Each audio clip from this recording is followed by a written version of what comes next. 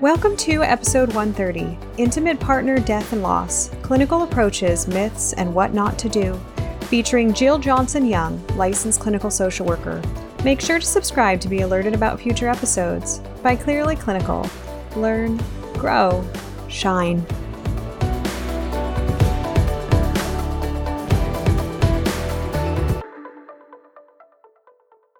Hello to our listeners. My name is Beth Urias, and today I am honored and always delighted to be joined by Jill Johnson-Young.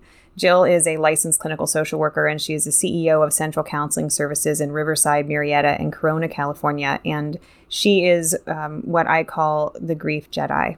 She is the expert in all things grief related. And today she's going to be talking with us about an intimate partner loss and what we as clinicians need to know and improve upon in terms of how we serve people that are going through this. Jill, thank you so much for joining us. Thank you for having me back. I love talking with you. And I love the questions your audience has come up with in the past. Yes, and that's actually, I think, one of the neatest parts about being able to do this is having conversations with people like you that are so experienced. And so I think about someone like you creating a presentation and then sitting there having questions, and now I get to actually just ask you what they are. And then also I know you hear from our listeners, which I think is really special. So thank you for joining me again to do this. Why don't you tell us more about you for the folks who don't know who you are and about your background and the work that you do? So as you said, I'm a licensed clinical social worker, and I have my master's from the University of South Florida. Go Bulls! And I've been doing grief and loss since before most of your listeners are born. I worked in the AIDS pandemic at the very, very beginning, before we had the name for it, out here in the Inland Empire, when all we had was a shelter, and we would take people from the hospital who had ugly warning signs on their doors, which were illegal, and took them to our shelter, and they would last maybe 6 months or less. So I was boots on the ground, the first social worker there. I did hospice collectively for about 13 years in 2 states. I eventually ended up running the children's grief program in the schools in Florida for a very large hospice, which I loved doing. And I also specialized in pediatric hospice, helping families as they lost children. But I did all the other ages as well. And by the time I finished my master's, I was in charge of the grief program, the bereavement center, the chaplains, the social workers, all of the psychosocial team for 3 counties. We had a census of about 3,000 patients. My favorite part was always being with the families. I loved having the honor of helping people get ready to die and helping families say goodbye, and then being able to be there afterward and supporting the families in doing the grief work. And since then, I've also worked for child welfare. I did adoptions for a long time, which has its own loss work, because children who are coming out of foster care have had a lot of losses, and adoption involves losses. And in the middle of all that, I have been married 3 times now, but never divorced. So I was married first to Linda for 23 years. We went through breast cancer with her, which was supposed to be terminal when we were in Florida. And she really kicked butt and survived. But the chemotherapy that she had is now known for causing heart and lung damage. It wasn't known for that then. Now it comes with a black box warning label. I'm glad she had it. She would have died without it. And she was glad for it.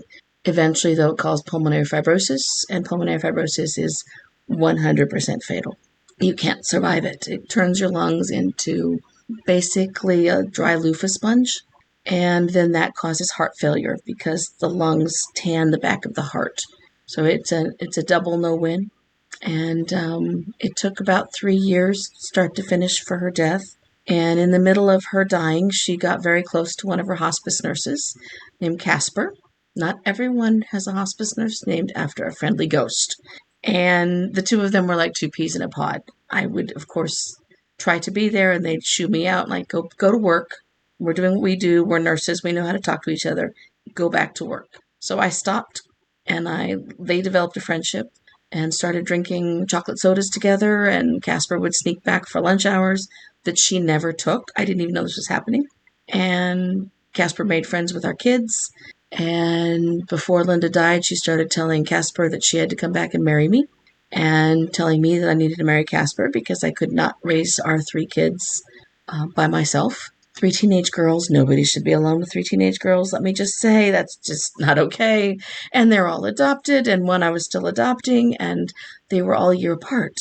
What's funny is people would look at me and say, "Now, why did you plan them that way?" I wasn't there at the time. I was in Florida. They were born in Lancaster. I had nothing to do with this, right? Then they really stare at you. And so she told the kids, she told our minister, she told everybody. We told her to shut up. Literally, the whole focus was on Linda. I was saying goodbye to my wife. Casper was there the day Linda died. And for me, that was really special because I have those moments that never leave my head, but not in a bad way. I remember Casper leaning over and saying, "Let's take the oxygen mask off of her. She doesn't need it anymore." She'd been comatose for an hour. I said, but she said, "No, she doesn't need it. She's already transitioned. She's just too young. Her brain hasn't figured it out yet. But she hated that mask. Let's let her have her last hour without it. And let's turn off the oxygen." And so after I lost Linda, Casper and I spent some time having coffee, and then we started sneaking around because I'd been warned. I was warned by a very good friend who'd been widowed by a good friend of mine 2 years before. There are widow rules, and you can't break them. And here they all are. And one of them was, even if you're going out for coffee or dinner and it's completely just a friend, don't do it in town. People will see you, and you will never be forgiven. And it turns out that's right. There are widow rules, and people are not forgiving. And so we eventually got together, and it worked. Casper and Linda were very much alike. It wasn't replacing Linda, but it was very comfortable. The kids were comfortable. I would come home from work before we were public and find out the kids had called her while I was working late and made up excuses for her to come and nurse them for various things. And they were testing her. And we married. And then 6 months into our relationship, we were on a lanai in Hawaii on a trip that Linda had wanted to take with the kids and had not survived to do. And after about day 6, we were sitting out and having coffee, and her coffee cup flew across the lanai. And I said, "What was that?" Because Casper never got angry. She never had an angry moment. And she said, "I don't know. I had these weird dreams last night, and it was hard to figure out if it was real or not real when I woke up. And my hand is shaking." And that was Lewy body dementia coming on. We didn't know it. It took 3 out of 3.5 years to get it diagnosed. I figured out what it was sometime into it. I finally had to force the doctor to use the name for it. And she died in December of 2013, right before Christmas. We got through Thanksgiving without her being able to eat or drink. And in the middle of all that, I also had become friends, well, we had become friends as a couple with the funeral director who had met with myself and Linda to make arrangements for her cremation, because Linda planned her cremation. She helped pick out her burial site, our interment site. She told me what she wanted on our headstone. I have 2 headstones, by the way. I'm a condo. And she wrote her own obituary. She planned her own service. She picked out the pictures for her memorial video. We got ready for her death. And Casper was part of that, and Stacy was part of that. So Stacy came and picked up Linda after she died. And then she started seeing the blogs I was writing, because I wrote blogs while each of them was ill. And I wrote blogs during the grief process. I wrote the blogs while they were sick to warn people so that if they wanted to come over, they would know what they were seeing. And if they wanted me to call them, they would know why I wouldn't call them back. Because my rule is when someone's sick, if you're the primary person, you don't have to respond unless you really need to. Your energy needs to stay at home and stay focused. So Stacy started seeing how few people were actually helping with Casper. Because when you break the widow rules, people vote with their feet and they disappear. And you sort of think people are going to support you. And what you find is they feel free to say things like, "I really disapprove of what you're doing," which is weird because, I don't think we get to vote on who falls in love, how someone grieves, but there's a whole lot of voting that goes on behind the scenes. And so I had fewer people helping. I had my good girlfriends from childhood. I had my kids. I had a few other friends, but I didn't have the crowd that I had before. And so Stacy started coming by after she got off the train from being a funeral director in Orange County all day. and she would sit with Casper and hang out with her because they got along well, and I would go take a nap downstairs. We had Stacy's brother staying with us, helping myself and the kids basically, and so Stacy would come up and she would hang out with her, and she was there the day Casper died and was in tears. And then after Casper died, she hung out some more, and we eventually ended up marrying. So I am actually married for a third time to the funeral director who took care of both of my previous wives. I am the only one who can say that, I think, on this planet. I've checked. I haven't found anyone yet. I was going to say, if any of our listeners know of another, can we please introduce Jill to whoever this person is? Right. So I'm active in the funeral director community. I've officiated some services now when there's needed a pinch hit moment, which is kind of nice because I get to help people start grieving. And I am all in on grief. That's my private practice focus, is grief and dementia. When you talk about this, you talk about your professional experience and your training, but this particular topic about intimate partner loss, as our listeners now just know, is very, very, very personal for you. It is, and it's done so badly, and it has been for so many years.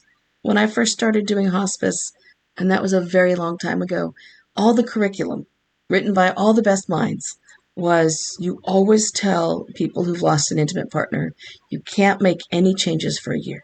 You can't date. You can't. There was a whole lot of can'ts and shoulds. And it turns out the research doesn't support that. And the reality doesn't support it. But the message is there. And it makes it so much harder for people who've lost an intimate partner. And then I've done some of my own research, as you know, and it also bears out that we're doing it wrong. And then I watch all the, I'm in all the grief groups because I qualify. And I'm in a lot of therapist groups online, and in the back channels on the therapist groups, when someone talks about grief and working with a griever, when they're talking about intimate partner loss, all these rules and all this knowledge that isn't real just flies up. And if I try to counter it gently or not so gently, because sometimes I get opinionated, I'm a social worker. It's what we do. And when I offer it, I get blowback. How can you do that? And I think we just need to be more aware, because our work is supposed to be client-driven, not our opinion-driven. And when it comes to intimate partner loss, it's a really big deal. So let's start by discussing, well, I guess first, how you're even defining intimate partner loss. So what is an intimate partner? What qualifies as an intimate partner for you? If you've had a relationship where after someone dies, you wake up to an empty bed, or you wake up to a phone where the person that you were with but long distance cannot respond, you've had an intimate partner loss. You don't have to be married. It doesn't even necessarily have to be public, but it's somebody that you expected to wake up next to or to be with, and that was your future. I don't even know where to start because there's so much here, Jill. I'm going to let you say, where do you think we start? Some of the assumptions that I see from therapists about intimate partner loss are things that we think we know from knowledge, like with grief, where we think we know that those 5 stages are how grief always works. I ran into that last night in a group. No, it's the stages.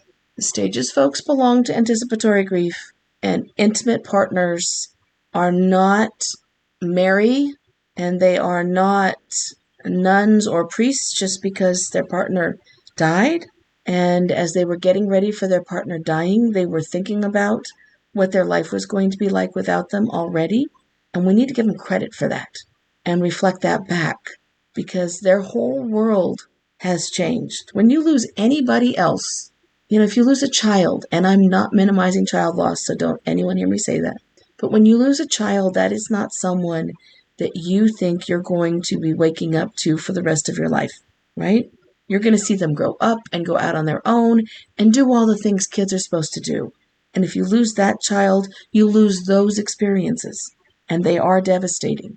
When you lose an intimate partner, the morning that Linda was dying, and I knew she was dying, she'd been dying for a couple of days, I took a shower because I just really needed to freshen up a little bit.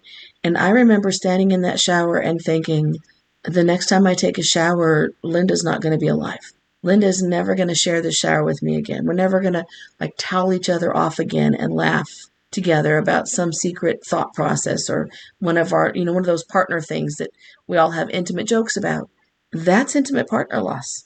You wake up in the morning and the bed is empty, and you roll over and you put your hand out, and for that first 2 or 3 months, you wake up every morning and realize they've died all over again. That is a tremendous ongoing loss. And it is those intimate moments, the fact that you go get a massage the first time and you think, from now on, I'm going to have to pay someone to touch me when I don't have my clothes on, because that's not something other people do. Most of us, right?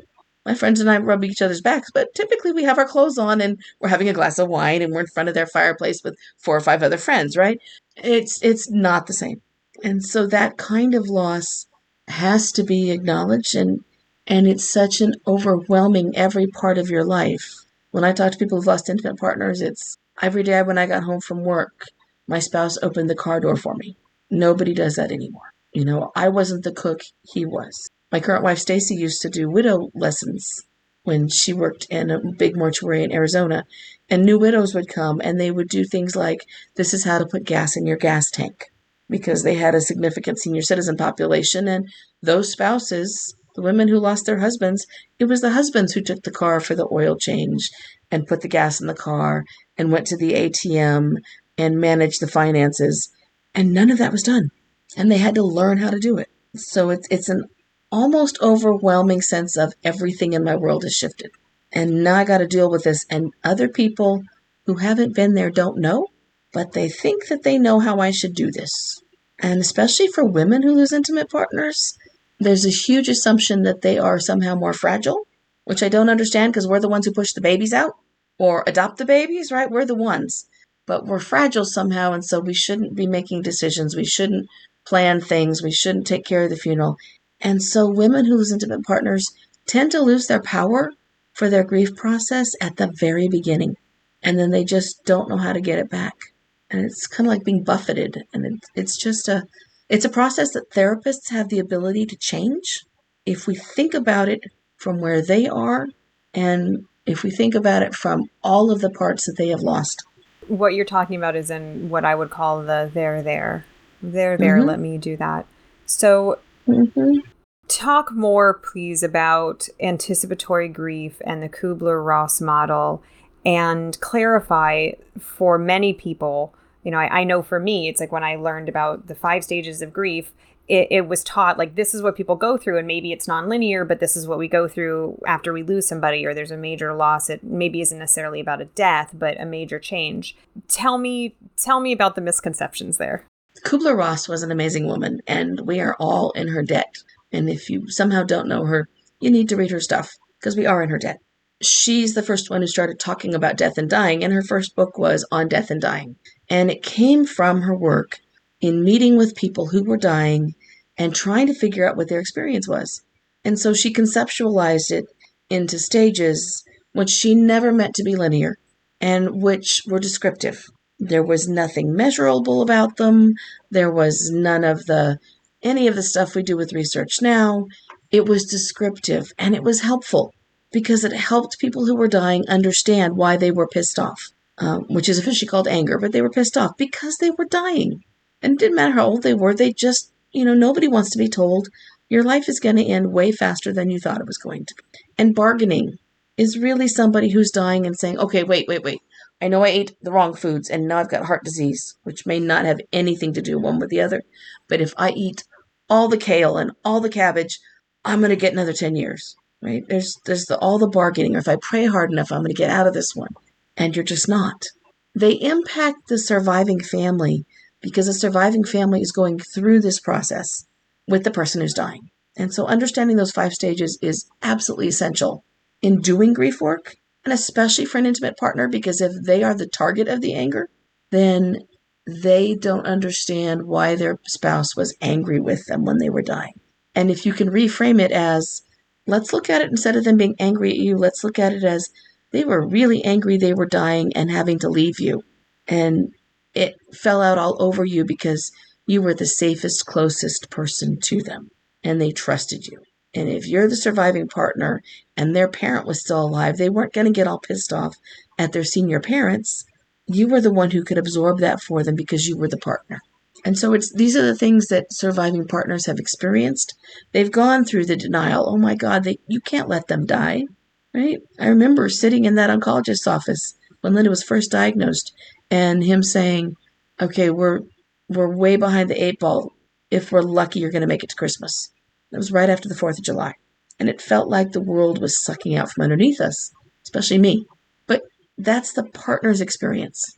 And they're experiencing alongside and companioning their dying partner as they're going through these stages, which again are not linear. They may not all happen, but they're there. They are not part of the grief process. When you especially are an intimate partner and you are companioning your loved one as they are dying, you are literally facing every little change. You're facing when they become incontinent and you have to start using a catheter because your back hurts too much and you can't lift them to get them to the bedside commode that you never thought you'd see in your house, right? You are sitting with them in bed when they can't breathe, because at the end of life, everybody can't breathe. And you're talking them through it. And you're talking about what they want for you for the rest of your life, if you're lucky. And you're helping kids, adult or children, say goodbye. You're doing that with them. You're seeing every part of the loss. In doing that, you're thinking ahead of what's going to happen when they're not here. Like that moment in the shower. What is it going to be like the first time I do this and I know Linda's not going to be downstairs or not going to be in our room and we're never going to have those moments again? So there's the intimate partner doing those stages, does it with their partner, but there aren't stages afterwards. There's process afterwards. There's finishing the loss afterwards. There's completing the things that you didn't get to complete together. There's finishing up any plans they might have had for you, or not finishing them if you decide you're not going to, right? It's those things. One of the things, Linda had a 3-page bucket list, and I got every last one of them done. One of them was finishing my license, which I put off multiple times because she had been sick. Both times I started it. I did 7,000 hours, thank you. I took my first exam a month after she died, and I finished my license within 6 months of her death. And I took it off my list because I finished those. And partly that was for her and partly that was for me, right? When you talk about this, I know at least for me, having watched loved ones go through intimate partner loss, for me as an observer, not even as a clinician, I just have such a sense of powerlessness. And I imagine for our listeners struggling with that in therapy too, because it's just so big. It's so grave, and it really cannot be overstated. And you and I have talked before in prior episodes about kind of the stuff that people say to folks that have lost people, they're in a better place. Can you talk just briefly about that and kind of the what not to say list for therapists when you're sitting with somebody in the room that is going through this? What you don't want to say to someone who's coming in and they've just lost their spouse or an intimate partner. You don't want to say this is part of a plan. You don't want to say, well, isn't it a relief that they're in that better place, or they're out of their suffering, or that this is over. You don't want to reference that, if they've got a faith, that it must be nice to know that, they've gone someplace, or that God has a plan for them and they're going to be watching over you. You don't want to do any of that. You want to just hold space. You want to just give them a place to talk. And with an intimate partner loss, you want to make sure that that includes talking about every single bit of the loss. And that includes the loss of intimacy and the loss of sexual intimacy. Those are things that intimate partners who've lost their spouse want and need to talk about. And those are things that therapists are not comfortable talking about. And you are the only place.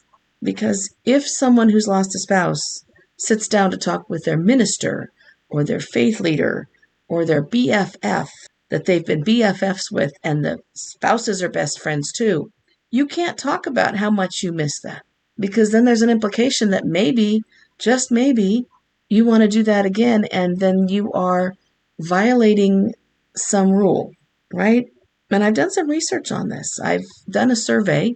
Now, it's not huge and comprehensive, but there were more than 150 participants who were both couples who were facing the imminent loss of a spouse or partners who'd survived the loss of a spouse, and hospice staff, as well as therapists doing grief work and therapists not doing grief work. I tried to cover all the platforms. 100% of those who were not in the relationship itself said they would not bring this up. 100%. And 100% of the partners said they wished somebody would. They wished somebody had talked about it before the death so they could have fostered some intimacy together as part of their goodbye process. Because what happens is when you're losing your intimate partner, you become a caregiver to everyone around you. And there's this assumption that you're only about the caregiving. And that's not what the assumption should be. Because if you are partners, you still have that relationship there. It's just unspoken. So when Casper was bedbound, which she was for close to 3 months because Lewy body makes you fall a lot, she was still a hospice nurse. And I came home one day and she had talked to the nurses there just very bluntly, because hospice nurses tend to tell it like it is. And what she said was, there will be a time coming where I won't be able to snuggle with Jill or hold Jill anymore. And we need that to say goodbye. And I need to be able to get out of this hospital bed and back into our bed. And by the time I got home, they had found, with the help of the kids, the zip ties in the garage. And they had zip tied and roped together the two bases of the two beds so that on good days we could drop the bedside rails and she could come over into the bed. And on the bad days and the bad nights, where with Lewy body it's dangerous because there's thrashing and punching and kicking, which can cause physical injuries and broken bones, I could put the bedside rails up, put pillows over it, but I could still hold her. I could still reach her. That's intimacy, and that's part of saying goodbye. And that's something that if you are working as a therapist with someone who is losing their spouse, that you should be, and this is a should, you should be actively addressing. How is it that you are maintaining your intimate relationship beyond being the caregiver? How are you finding time to hold hands, to look at each other eye to eye? How are you doing that? Even if it's dementia that is end stage and it's not a dementia like Lewy, there's still those intimate moments. And that's still your spouse. And that's part of the way spouses say goodbye, right? Jill, can you talk about the grief difference between an intimate partner who saw the loss coming because of something like dementia or cancer diagnosis, something like that, versus an abrupt partner loss? How is that process different for grieving? What do therapists need to know about how that's going to look? My experience is it's much harder because even though you're watching someone die, you're getting the opportunity to say goodbye. When you get that knock on the door or the phone call, or you've sent them to the hospital with COVID, which doesn't give you any goodbye time because you're not there, you don't have the opportunity to recognize that you're losing all of your intimate relationship. It's just a bang and it's over. And that's even harder because you didn't get to prepare yourself emotionally and mentally and physically for that person not being next to you. You didn't get to think it through ahead of time.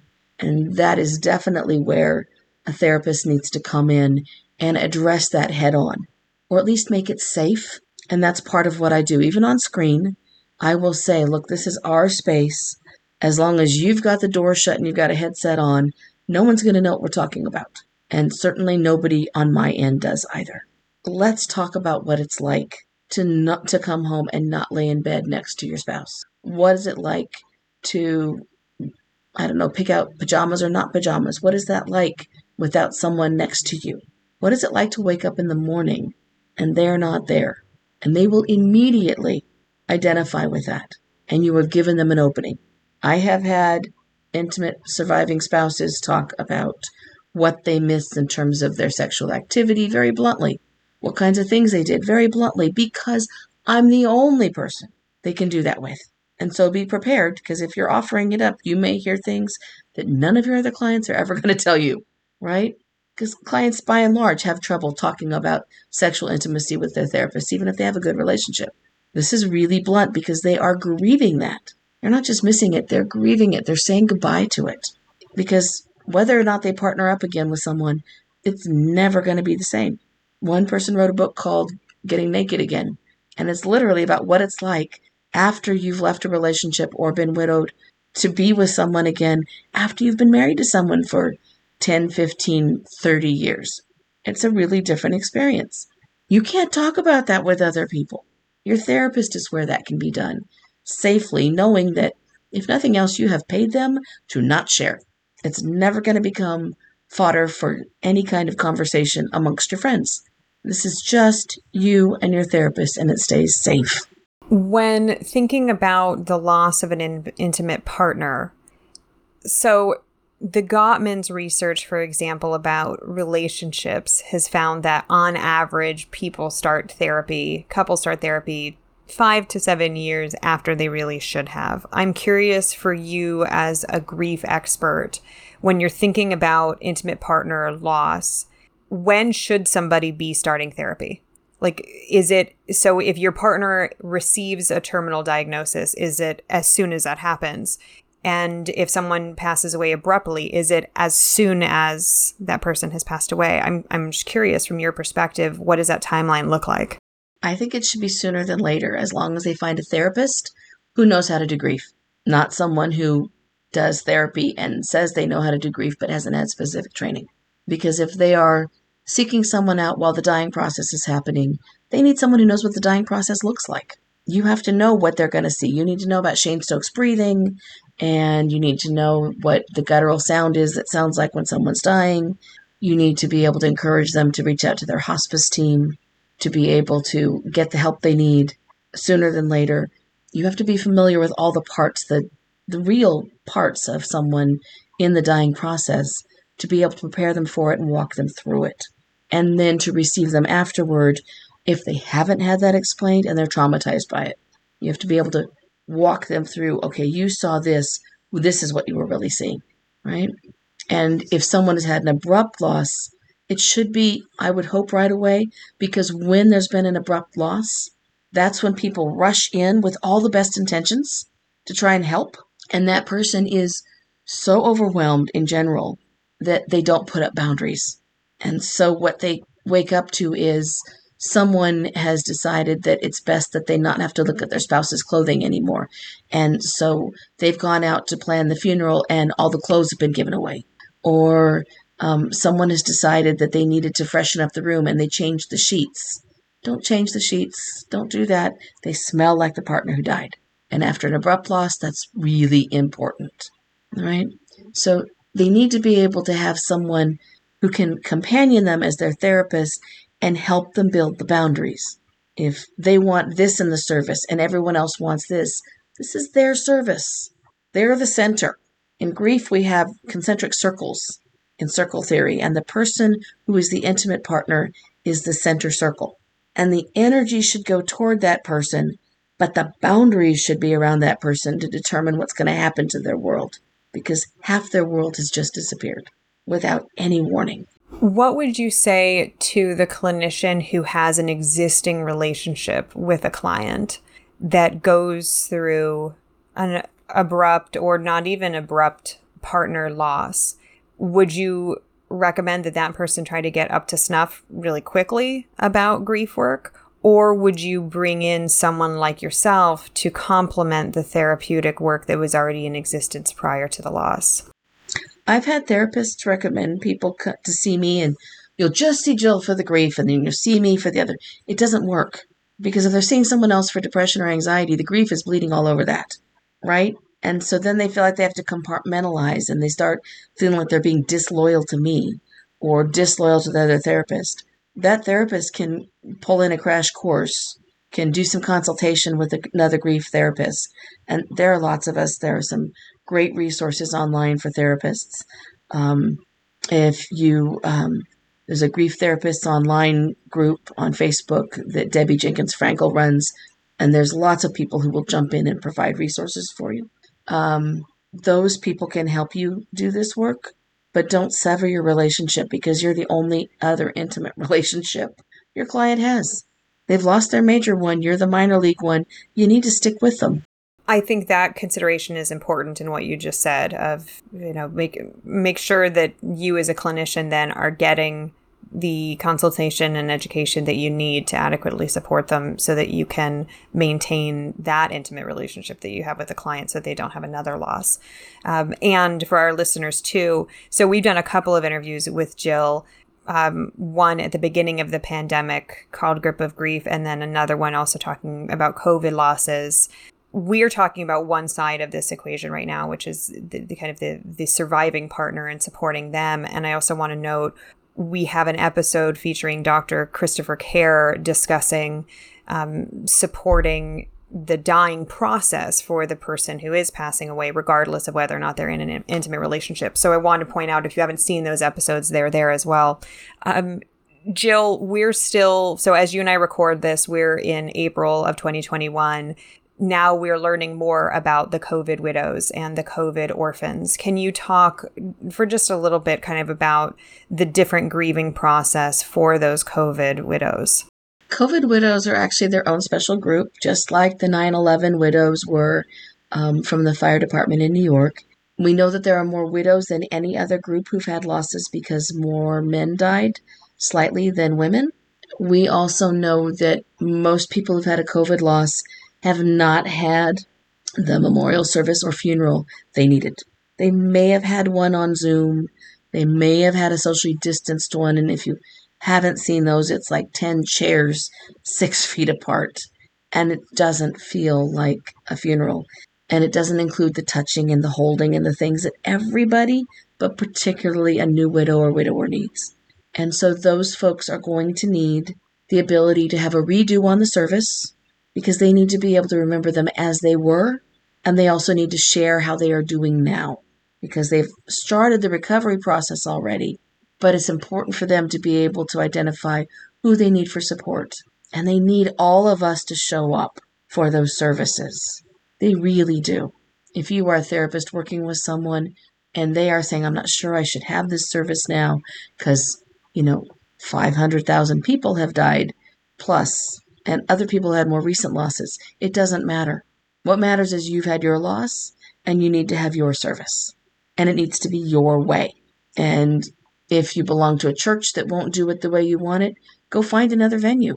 You may become partly a funeral planner in your work in grief right now. That's not at all unusual. I have lots of clients who are sounding out. The church won't let me do this, that, or the other, whatever church that is. Okay, well, then what other venue will, right? You've got them in a box on the mantle. Is that where you want to keep them, or do you want to do a scattering too? How are we going to do that? And it is a we, because I'm helping them with part of the planning and then helping them identify who they want to have them put this together for them and how they want to do it. So it's their way. These are folks who have had a loss like no other. They didn't get to be present. So I'm curious for you, whether it's a COVID-related loss or not, I see things pop up on social media about invitations to funerals. How do you as a grief therapist feel about that? And obviously this is dependent on the client and the therapist and the relationship between them in the context of the work. But I'm just curious in general, how do you feel about a therapist attending a funeral? I think if you've got a relationship, first of all, with the person who died and that person wanted you to be there, you should be there. If you know someone's dying, you can get a release before they die that specifies you can be there. I have never seen a therapist attend a funeral with a tag on that says, hello, I'm Jill. I was a therapist of X, Y, and Z person, and I know these secrets about them, right? It is possible to attend a funeral and not identify yourself. You don't have to introduce yourself to people. You can sneak in the back and sneak out the back. If you're there for the surviving partner, then you make sure that they spot you, but you don't have to do a session right there. They're just seeing you cared enough to show up. Or you can go to the visitation if there is one. Those have gone by the wayside with COVID. I'm sure they'll come back and probably enforce. I think you want to double check whether or not the person who wants you there is going to want you to be part of things and be public, because clearly that's not our role. That's their family's role. That's their friend's role. You're supporting people. But if someone asks me to be there, and even with the work I do, it doesn't happen very often, I will show up because that's my way of honoring them. I've had other clients who've had prior therapists who haven't even recognized they were dying or who said, no, I won't come because it's a breach. And it's kind of a soul-crushing moment for the client because they see you as their support system. And especially with COVID right now, there are so few support systems left because everyone is so distanced. We're the ones that actually maintain the greatest intimacy with people who are losing partners, other than the people coming into the home, if there are any, to do the care. And if there's been an accident on the freeway and they don't have kids at home, you're the only person that they're talking this through in this manner on a screen. I know it's not a popular opinion, so I'll attack me all you want, folks. I'm still going to stick with it. I'm a little opinionated. I don't know. Just speaking for myself, I don't know if I'd consider it an unpopular opinion. I think it's a really personal decision between a clinician and a client. And I think as a law and ethics trainer, we find ourselves in a lot of trouble where it's like, well, that's unethical. And it's like, whoa, like there's a lot of gray area in ethics. And I think that's part of why it makes people really uncomfortable. And it does. And then they come down with no. Yeah, exactly. Like you can't do this or you have to do this. And I wanted to hear from your perspective, like, what does that mean? How do you make this decision? And what are the factors you're considering? Because really, and this is my nerd hat from a clinical documentation and medical necessity perspective, from all of that, I'm thinking of, what's in the best interest of the client? How do we justify the decision that we've made, whether it's to go to a funeral, to not go, to go to a wedding, to not go, whatever it is. And it's not that something is inherently unethical. It's just that it's very personal and it's a gray area. And so if we make a call, we need to be able to justify why we made that call. We need to have a rationale for it. Yeah. Right. I appreciate you kind of answering that question as openly and fully as you did. One of the things I know to be true about you in the work that you do, and I think that makes it not as grave as someone might think, is your use of humor. Can you talk about that and how you integrate humor, how you see it, and how you've learned over the years to kind of weave that into your work? I love that you used the word grave to talk about how serious this is. Yes, humor is absolutely part of doing grief work and loss work, and both for the client and for the therapist, because therapists who can't be humorous in doing grief work are not going to survive. It can be stressful. It can be a lot to sit and absorb people's losses all day long. And it's also a lot for a client to feel like they have to serious up to be able to talk to you. You are the first person who's going to give them permission to laugh, the first person who's going to be able to make jokes with them about the person who died, in all likelihood, unless you're in my family, in which case we do it all the time anyway, because it's organic at our house. I weave it in a variety of ways, partly by asking, after someone has told me their story, what are the things that really, really irritated you about your spouse? Those are the things that also make us smile, if you think about it, right? Whether it's the way they chewed or the fact that they wanted everything rolled up just the right way. I asked them about what made their loved one laugh and what silly stories they had between the two of them. It relaxes them and it gives them permission to laugh and smile again, because the widow rules include thou shalt not laugh, thou shalt not smile. Now, thou shalt also not be too serious, because then it will make other people sad. So you're supposed to be sad, but not too sad. And you're supposed to smile, but not too much. With a therapist, you can do it the way you feel like it. So I use humor all the way through. We laugh about what happened at funerals. We laugh about what it's like to try and empty the catheter bag the first time. I listen to their story, and then I listen for where the humor might be. I don't force it. It needs to be organic. But it also is something that I will tell my clients, you clearly chose me. You found me online. If you find me online, you know that I have a sense of humor. You are going to hear it. And unless you tell me not to, you're also probably going to hear some blue language, because that's who I am when I'm in a clinical setting. And it gives them permission to do those things too. And what's funny is I find the folks who are the part of the most conservative communities, whether it's their spiritual community or their home community, the ones who have to be the most, pulled together and perfect, come on screen with me, and they are laughing and cussing and talking about the stuff that they miss in almost body terms because they don't get to do it anymore. And I'm the safe space. And it works. I'm curious, how do you let clients know that? If they don't know you already use humor, do you just use it, or do you like do an assessment and preface it and be like, FYI, this is how I show up in the room? I do it from the very beginning. This is, we're before we even start the intake. And when I'm doing an intake with a grief client, it is not a typical first appointment. It's not tell me about family history of depression and all the things that are important. I want those on a written document ahead of time. Clearly, there's going to be a suicide risk assessment at some point in the first session, as there is with everybody. But I will tell them you're going to hear me using humor occasionally, and you will also hear me referencing the losses I've experienced, although only in terms of it supporting you and you getting that I sort of get where you are right now. You're not going to hear everything. It gives them permission to ask me questions, and it gives them permission to laugh with me or to let me laugh with them. It just breaks down the barriers at the very beginning.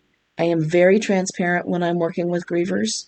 I have never found that working as a non-transparent therapist with someone who's had a loss is at all successful because, truly, we've all had losses. You can't pretend it. Even if it's just a lizard, when you were a child, you've had a loss. And so I will reference that and say, I've lost spouses. So you're talking to probably the most dangerous person in the world to be married to. So let's talk about your marriage. Sets it off right away, right? And they're like, oh my God, I'm so sorry. I'm like, you don't need to be sorry. It's been a number of years. We're going to get you to where I am right now because you've chosen me as your therapist, and we're going to do the work and dig in. That gives them permission to ask them questions. So they will say, did you find when you were widowed that X, Y, Z? And I will tell them yes or no. And then I'll reflect it back with, tell me how that's showing up for you. So that was actually my next question. Tell me more about the widow rules. Oh, they're beasts. And if you don't know they exist, they are real. I actually list them in my new book because nobody tells anyone they exist. And then you break them, and then you lose people, and you piss people off, and you'll find people are having opinions about you. The widow rules are, as far as I can tell, designed to make other people comfortable about how you do your grief. And in that sense, they also will try to control how you do your grief. And in that sense, they're not fair because truly, when you have been widowed after a very long illness, the research says you're done with most of your loss process, your intense loss and grief in the first 3 to 6 months. Johns Hopkins says so. I believe Johns Hopkins. It's been my experience too. It's been my experience with my clients. That's not a sudden loss. That's a long-term illness loss because you've had all that goodbye time. But nobody else has had that goodbye time. Nobody else has been up all night, every night, night after night, and getting ready night after night after night, and going to mortuaries and making plans. They didn't have those steps. So when they first find the loss hits them, it's the day they get the call that someone has died. You are leaps and bounds as a surviving intimate partner ahead of everyone else. And that's where the widow rules come in because you start doing your grief the way you find it needs to be done, and other people are playing catch up and not sure why it is you're doing better than they are or doing differently than they are, and they want you to come back to where they are. It happens a lot with adult kids watching a mom or dad who've survived their other parent die, doing things differently than what they would want them to do. Right? Oh my God, they're going on a trip. How could they get on a cruise? They're getting on a cruise because they are exhausted, and on a cruise, you can't reach them. And their phone is not going to work, and there's no internet unless they choose, and they can get some sunshine for the first time in however number of years, and they can get a massage every day. That's why they're going on a cruise, because they're tired, and they want to have some kind of rejuvenation moment, right? I've had people say, if my dad dies, my mom will never date again. I will never accept it. And I sit back and I watch, and 9 months later, mom is married again. Because mom was ready, and mom was exhausted.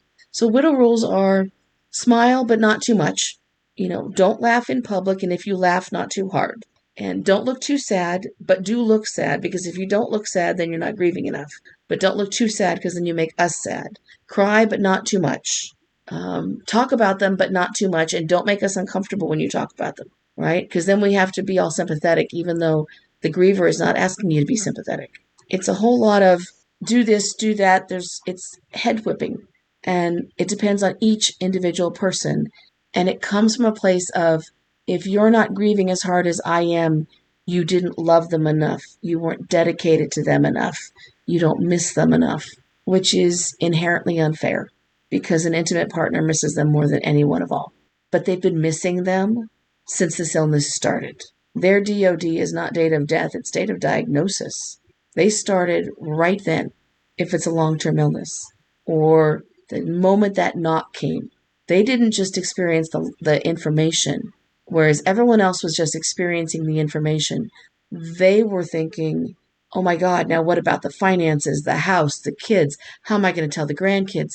They're zooming light years ahead because that's their role, but it leapfrogs them in general ahead of everybody else.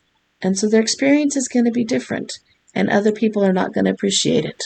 Your new book is very memorable in its title, and I want you to talk about that for a moment. So you titled your new book, The Rebellious Widow. I know that the rules are in your book, but can you tell me why that rebelliousness was part of your reflection in writing this book and choosing that word, and how you think that kind of applies to the widowing or widower experience? The rebellious widow comes from, I heard those widow rules about 7 days after my first wife died, sitting in a Starbucks, and they were being explained to me. And I thought, there's no way in hell I'm going to follow these rules. Who did they come from? I'm curious. Another widow. Okay. She had. So here's what you have to do. She was an LCSW and is an LCSW. And she was widowed by a very dear friend of mine. And we all sort of saw life the same. And she had ultimately remarried and ran into all the same things. And in Riverside, even though we're right outside of LA and we've got close to 400,000 people, we're a small town. So she said, if you are going to be seen anywhere, people are going to find you. And it's true. The first time I went out to dinner with a friend who had also just been widowed by suicide, we were meeting together for dinner. And don't you know, 6 church ladies walked into the restaurant and we were at the front table and all 6 of them surrounded us. And they weren't meaning anything negative, but already the gossip chain was out there. And within an hour, I was getting questions. Well, you and Christina have known each other a long time, or blah, blah. No, she just lost her spouse, right? No, not a chance. We're just supporting each other. There was already that need to, how are you doing this? We need to have a say-so. We need a vote. The shoulds. The shoulds, all the shoulds. So I heard about them from her. And then I knew what Linda had told me to do, right? Linda had been very clear. I don't want to imagine you living your life alone. Casper and I get along great. Casper is a dear friend. Casper gets me and she gets the kids. Casper is so much like me, you'll be a good fit. And you have been a caregiver for 7 years now, over the course of our 23 years. And you deserve to have someone healthy who can put their arms around you and kiss you without running out of air. And I knew that that was going to break the rules. And the person who filled me in knew that that was the request from Linda. She'd heard it herself. And I just decided if I'm going to do this my way, I'm going to do it my way. And I want other widows to have the same permission because widows hear it from everybody what they should and should not do. And they should be able to make their own decisions.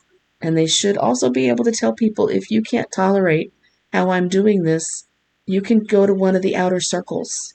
Because right now this is my loss and my reorganization and my new life. I think the challenge that you just issued to listeners was very clear.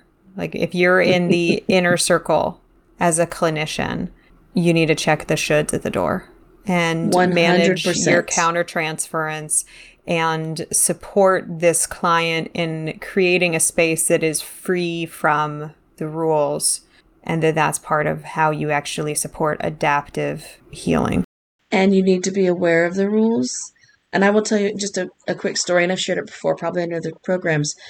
Each time I was widowed, I went and found a therapist immediately because that's what we do, right? Got to keep each other employed. And the first one I saw after Linda died looked at me and she said, I don't even know what to say. Okay, well, that's not helpful. I want you to say, tell me what happened and tell me about your wife. But it was, you lost your spouse. I've worked with other grievers. I don't quite know what to say. And then she used the miracle question, which is the wrong thing to do. The second one not only said the same thing, but then she said, well, what made you think you should get remarried again? All right, check that at the door. Did you not check her health to make sure she was well? Said, so like you take the horse to the vet and make sure that their teeth are all, what are you talking about? I adopt dogs who are blind and deaf. Of course I didn't do that, right? Besides that, I was set up by my first wife. Why are you asking me this? Why is that even in the equation? I'm here because I've lost two wives in 4 years, and I think I need to talk about it. And one of the last things she said was, well, if you're going to work with me, you have to agree not to date again. You have to grieve both of these deaths, and you didn't finish the first one because you got married too soon. Okay, well, now we're all done, because if you can hear all the different shoulds and thou shalt nots and bias, that's just not okay. We need to say, you lost two spouses. That's an incredible amount of loss. Can you tell me about that? And what are you missing about them? Wow, what a different experience that would have been. I think the power in what you just shared, I mean, it's so simple, but so significant in our attempt to really hold space for somebody and to come at it with curiosity, like what I call like anthropological eyes of like, let Mm-hmm. me understand what's happening here instead of saying what it should be. Before we close today, so I want to say to our listeners, Jill has so much wonderful content out there on her website. I'm sure she'll tell you about it.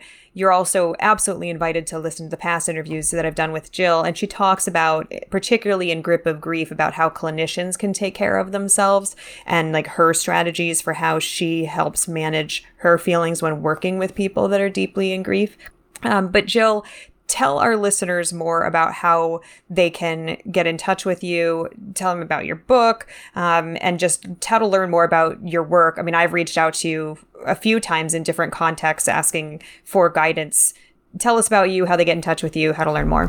I'm kind of all over the internet these days, which is a little weird as a social worker because we're taught to be humble. But I'm at jilljohnsonyoung.com. I'm also available at centralcounselingservices.com. And I have a website called therebelliouswidow.com. And there you'll find the book. On my website under the Jill Johnson Young, you will find that I have resources for every kind of loss, including non-death losses, pet losses, all those things. I teach courses for therapists. They're listed there.